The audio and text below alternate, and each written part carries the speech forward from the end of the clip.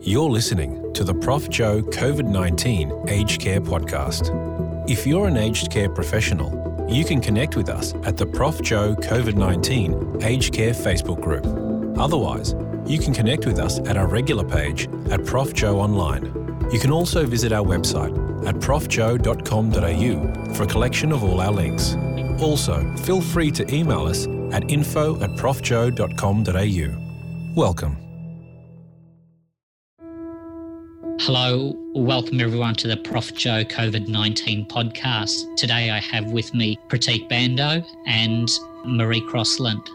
We will reflect on the information that we've been provided from two of our guests and discuss a way forward, providing you with practical examples and strategies to improve infection control in your facility. What we wanted to do is get a bit of a detailed explanation of some of the infection control measures that are going to be put in place, and we did that with Nolene. And then we actually changed tact and went across to Greg Van Borsum, who's a perpetual leader. And we tried to get some pointers on how we can turn it into a culture inside the workplace to really get an impact on our infection control measures quickly, to convert an aged care facility into what you would expect from an intensive care unit in terms of the level of vigilance around infection control. So after listening again to Nolene's talk and also to Greg's talk, we came up with 8 practical things that facilities could do to help nourish the culture around the vigilance, teamwork and spirit of strong infection control inside of aged care facilities. And we're going to start with those now. So the first one is everyone has the same shared understanding of the problem. Any thoughts on that, Prof and Marie?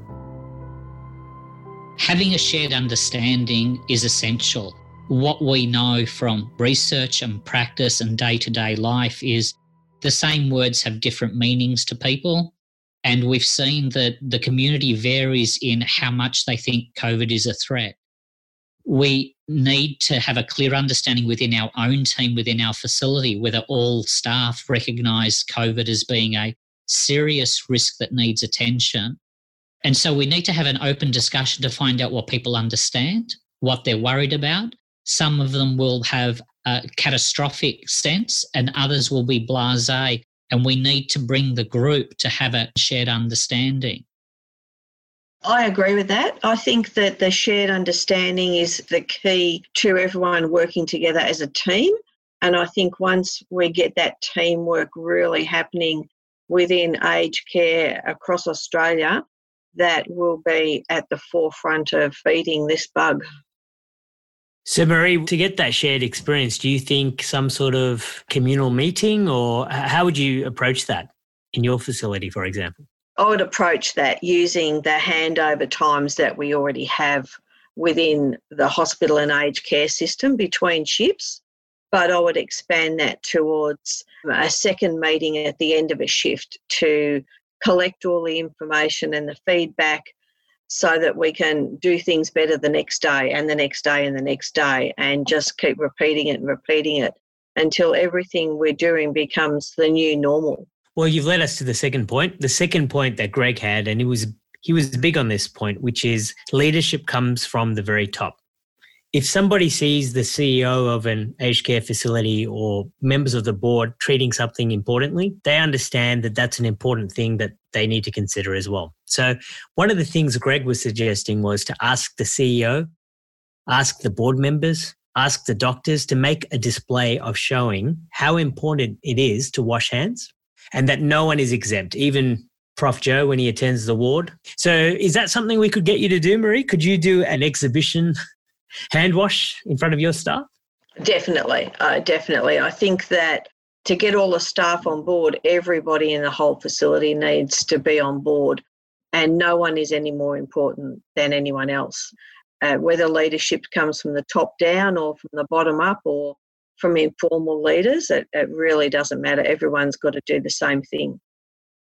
The other point you made is that if senior people do not practice what we're preaching, then everyone else has a license to break the rules or not adhere to the right way. This isn't about telling people what to do. This is about demonstrating that you're doing what needs to be done and people will follow that. COVID-19 is so serious and impacts on all of us that it's really time to overcome those embarrassments or that ego that we have and to go back and revise the basics, practice it and demonstrate it and convince everyone that this is essential. So I'm now going to move on to the third measure that we came up with, and that is choose leaders and choose those leaders from within the ranks. Now, what does that mean? If you heard Greg talking, you would have heard him talking about there's a big difference between choosing a leader and choosing a manager for a problem. A manager is someone who's going to send an email out to the team, who's going to direct people to online learning, and then is going to tick a bunch of check boxes saying infection control is complete. But when you want something done really well, you want a manager who's also a leader. This is someone who lives and breathes making the facility better. And if we can choose that person and we can ask them to lead, then we have the best chance of the cause and the vision being promoted inside the facility. What are your thoughts on that, Marie, in terms of pushing the vision through the facility? I think that every facility has what I would term as informal leaders. So I would think that at our particular facility, that all of our managers are actually leaders, and that's part of why they're selected as the managers of their specific areas. But there's a lot of informal leaders. There's the people that are passionate about various things throughout the facility. And I think they're the people, they're the staff that others listen to, that follow, they make things fun. And I think if we can engage those people to keep spreading the word amongst all the shifts, the night shifts, the weekend shifts, and all the other shifts, and keep it going, then it becomes part of the culture and the way forward. Yeah, one of the things Greg said is if you don't know who those people are, you can either look for a bit of initiative, you can put out a call out and see who responds, or you can ask your staff, who are the people that they listen to the most? I mean, in your case, it sounds like it's easy because you know who they are. If you were sitting out there now wondering who are those people, what would you do? I mean, would you use those kind of methods to find that person? I think you certainly could use those sort of methods, but I think that the main people that would identify who those people are the other staff. The other staff would tell you who the informal leaders are, who are the most influential people on a particular shift. A final point he made about choosing the leader, he talked about empowering the leader to shift the culture. And what he meant there was if you show everyone that you consider that leader's role to be very important, then people also know that following what that leader says is important. Is that something you would actively do, Marie, in your facility? You would seek out to do that? Yes, it probably is something I would actively do. I would look to see who were the leaders across the shifts and try and identify a group so it covered all shifts across all days and really empower those leaders. Maybe, I'm not exactly sure how, but maybe by advertising who they are and that they believe in the cause that they're doing along those lines. I've seen many capable personal care workers that are overlooked because people judge them purely by their certificate rather than look at their personal qualities and their ability to rally people around them, motivate them. They're the people that back you up when you're in trouble. They're the ones that help you out. They're the ones that go to work because they're interested in their co-workers and interested in the residents. They're the people that you admire because they're doing something without asking for a reward. I think that's the sort of person that we're looking for. So moving on to point 4 now, everyone should be responsible for making sure that everyone else is able to do their job.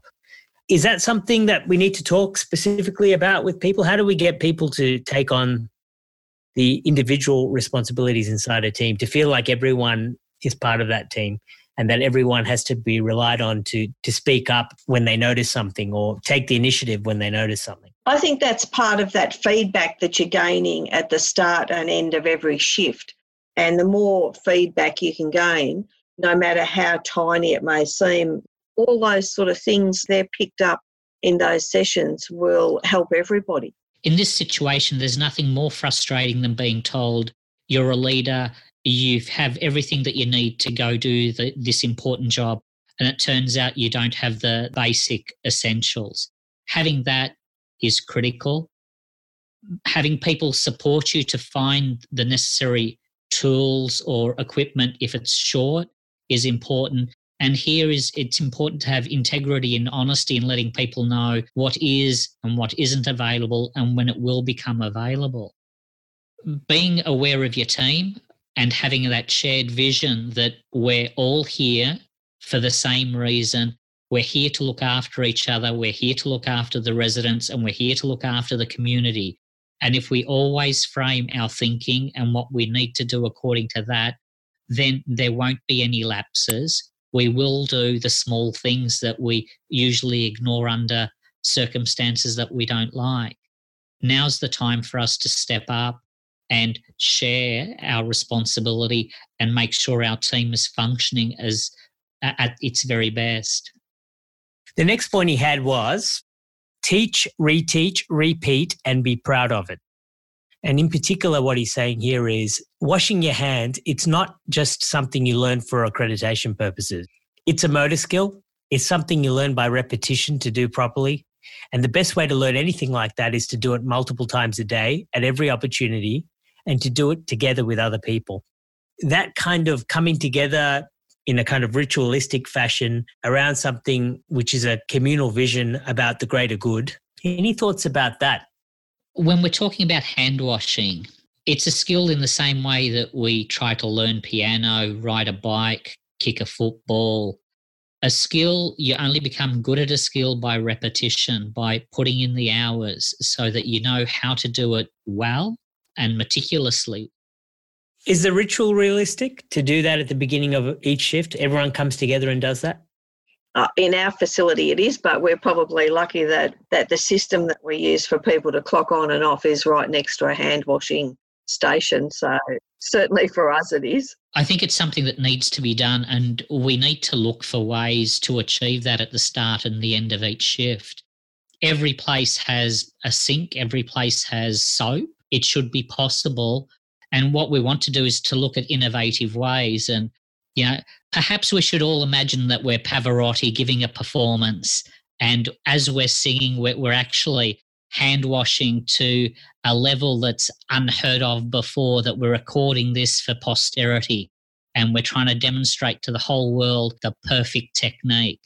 And if we take that attitude rather than it'll be right, then I think there'll be significant changes in infection rates. Okay, so we're all coming together at the beginning of a shift and singing Pavarotti while washing our hands, and then at the end we're washing our hands again. There's another ritual we thought would be a good one, and I think this is a good one to push across all aged care facilities. The Japanese have a great ritual whenever a new customer enters the restaurant. All the staff, and I'm sure you've all heard this before, they shout out something that sounds like "Irashimasu," which means welcome to the store. And there's this real sense that everyone is connected and everyone knows you're there and that you're entering a place with a shared vision. Is that something, Marie, that could be instigated at your facility? I think we could instigate something like that. I think it would actually make it into a bit of fun without it being punitive. If it's done in a nice way, it becomes a reminder for people as well. And then it becomes, I think, a bit of a competition to make sure that you're reminding everyone else to do it as well. So I definitely think it could be done. So we're moving on now to point 6, and that is to have a system to evaluate infection control. Everyone hates being policed, but it's also important to help each other improve. If you see someone not doing it correctly, we need to find a gentle way of handling that. Do it for the team. Also make it clear to everyone you expect people to be pulled up because it's for the good of the whole facility. How do we do that, Marie? How do we handle the sensitivities around telling other people that they're not doing it properly? I think it's the manner in which it's done. So I don't think that you would call anyone out for maybe not washing their hands 100% correctly in front of the rest of the team. It would be a discussion you would have privately with that person and reteach them, because it's about protecting themselves. So getting that vision through to that person, but definitely not in a punitive manner, look, if someone continued to behave in the wrong way and not be a part of that team, I think that's probably a different discussion though. Pratik, the best advice I've heard is to ask after the health and well-being of the person. If you're able to talk to them at personal level and see what it is that they're thinking about, it gives you a greater sense of why the hand washing may not be at the standard it usually is. The other point around approaching someone who has had a lapse in hand washing is to be very mindful of your body language, that how you present yourself to another person will determine their reaction to it. And so you always need to be calm and approaching it in a friendly manner. Yeah, I think also feeding back to the group, the sessions that Marie was talking about, the beginning and end of each shift. If there's an ability there to feed back what everyone thought and ask, did anyone have trouble with the measures, or ask, did anyone notice anyone else having trouble with the measures? Those kind of things may get a way that it can be discussed in a less punitive way, more in an open discussion kind of way. I think the important question to ask here is, how can we help to do things better? How can we help to prevent the infection? How can we help to look after each other? I think those types of phrasings that are positive help people to look for a solution rather than trying to ask what went wrong and then getting a list of things that go wrong, rather than how can we do it better. Moving on to the next point, we're going to talk about this idea of having a checkpoint. If you're a military facility and there is a hostile outside, a surefire way to compromise the whole base is to let that hostile in. That's why you have a checkpoint. The same applies with coronavirus. If possible, we need to coordinate entries and exits at a checkpoint with a dedicated station. There could be a fixed entry and exit process at all times. At this station, there's someone who's checking the temperature of everyone that enters and asking the COVID-19 questions, the ones everyone has already heard about. Do you have a fever?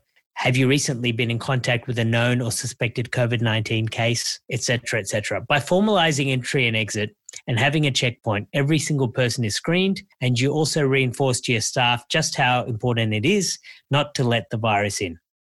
Is that feasible? Oh, I think it's definitely feasible. I think most facilities, from what I've already heard from other people, have already done that, have already cordoned people into using one entry so that people come through one point and can be checked at that point. So I don't view that as an issue. And you supervise the hand washing at that point as well? That's actually probably the next stage after that, because we actually come through a reception area first and then go up to where the hand washing area is. So finally, and this is probably the concluding wrap up to the previous points, and that is to work as a team, to support your staff and to be proud of your work. You're all out there on the front line.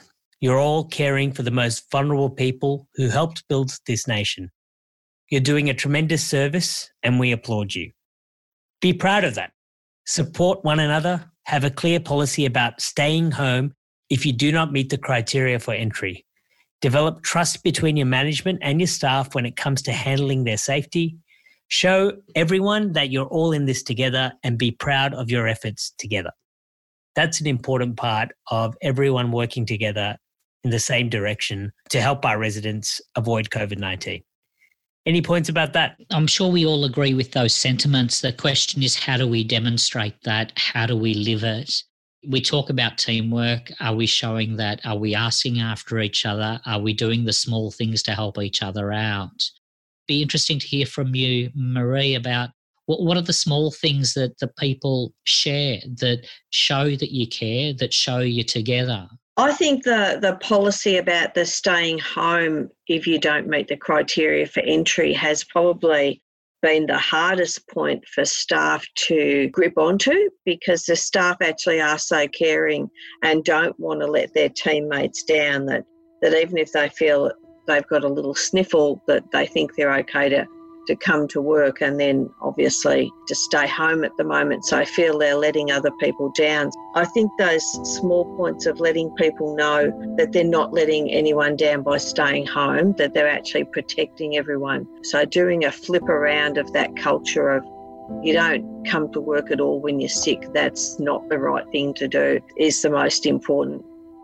Yeah, and do you check all your staff as they come in, as we were talking about that checkpoint in the previous one? Do you apply that to staff? We do. So over the last few weeks, there's been several staff that have turned up and then they filled out their little form and ticked it. I've just got a bit of a cold, but I'm okay. And so we go, no, you're actually not doing this shift and you're going home and you're going to get tested.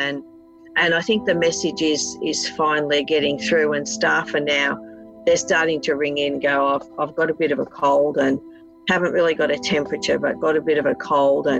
And so we're veering them off to be tested before they come in. And they're realising that that's actually what they have to do, that coming in with a bit of a cold is not okay, and that's not helping the team. We're actually showing that we're really proud of them for ringing, letting us know first, and a lot of emails between everyone to support them, how they're going, if they had their test, if they got the results. We're looking forward to them being back at work, and I'm hoping that shows up in our general infection rates, that we can show people that hopefully we won't get COVID, but that we can show people that will actually reduce the residents getting a normal respiratory infection. Pratik and Marie, I want to reinforce just how proud I am of the staff in aged care. In my entire career, the people that I've enjoyed working with most and those that I'm most proud of are in aged care. They look after older people. They don't ask for much in return. They are always up for a challenge. They find ways to do the impossible. I'm confident that we together will be able to manage the COVID-19 pandemic in ways that we haven't even thought about yet, because we do work well in teams and we do understand each other and we take pride in the work that we do. And we see it as being valuable for our parents and grandparents, and we're looking after a vulnerable population that people often forget about. Yeah, I guess the tendency at the moment is to think so negatively about the impact COVID could have on the sector, but at the same time, we should all be immensely proud of the work we're doing to take the fight to COVID and to show the world that we can be one of the best to handle this really well. Well, thank you very much, Prof and Marie, for coming to this podcast, and we'll see everyone else next time. Okay. Thank you. Thank you.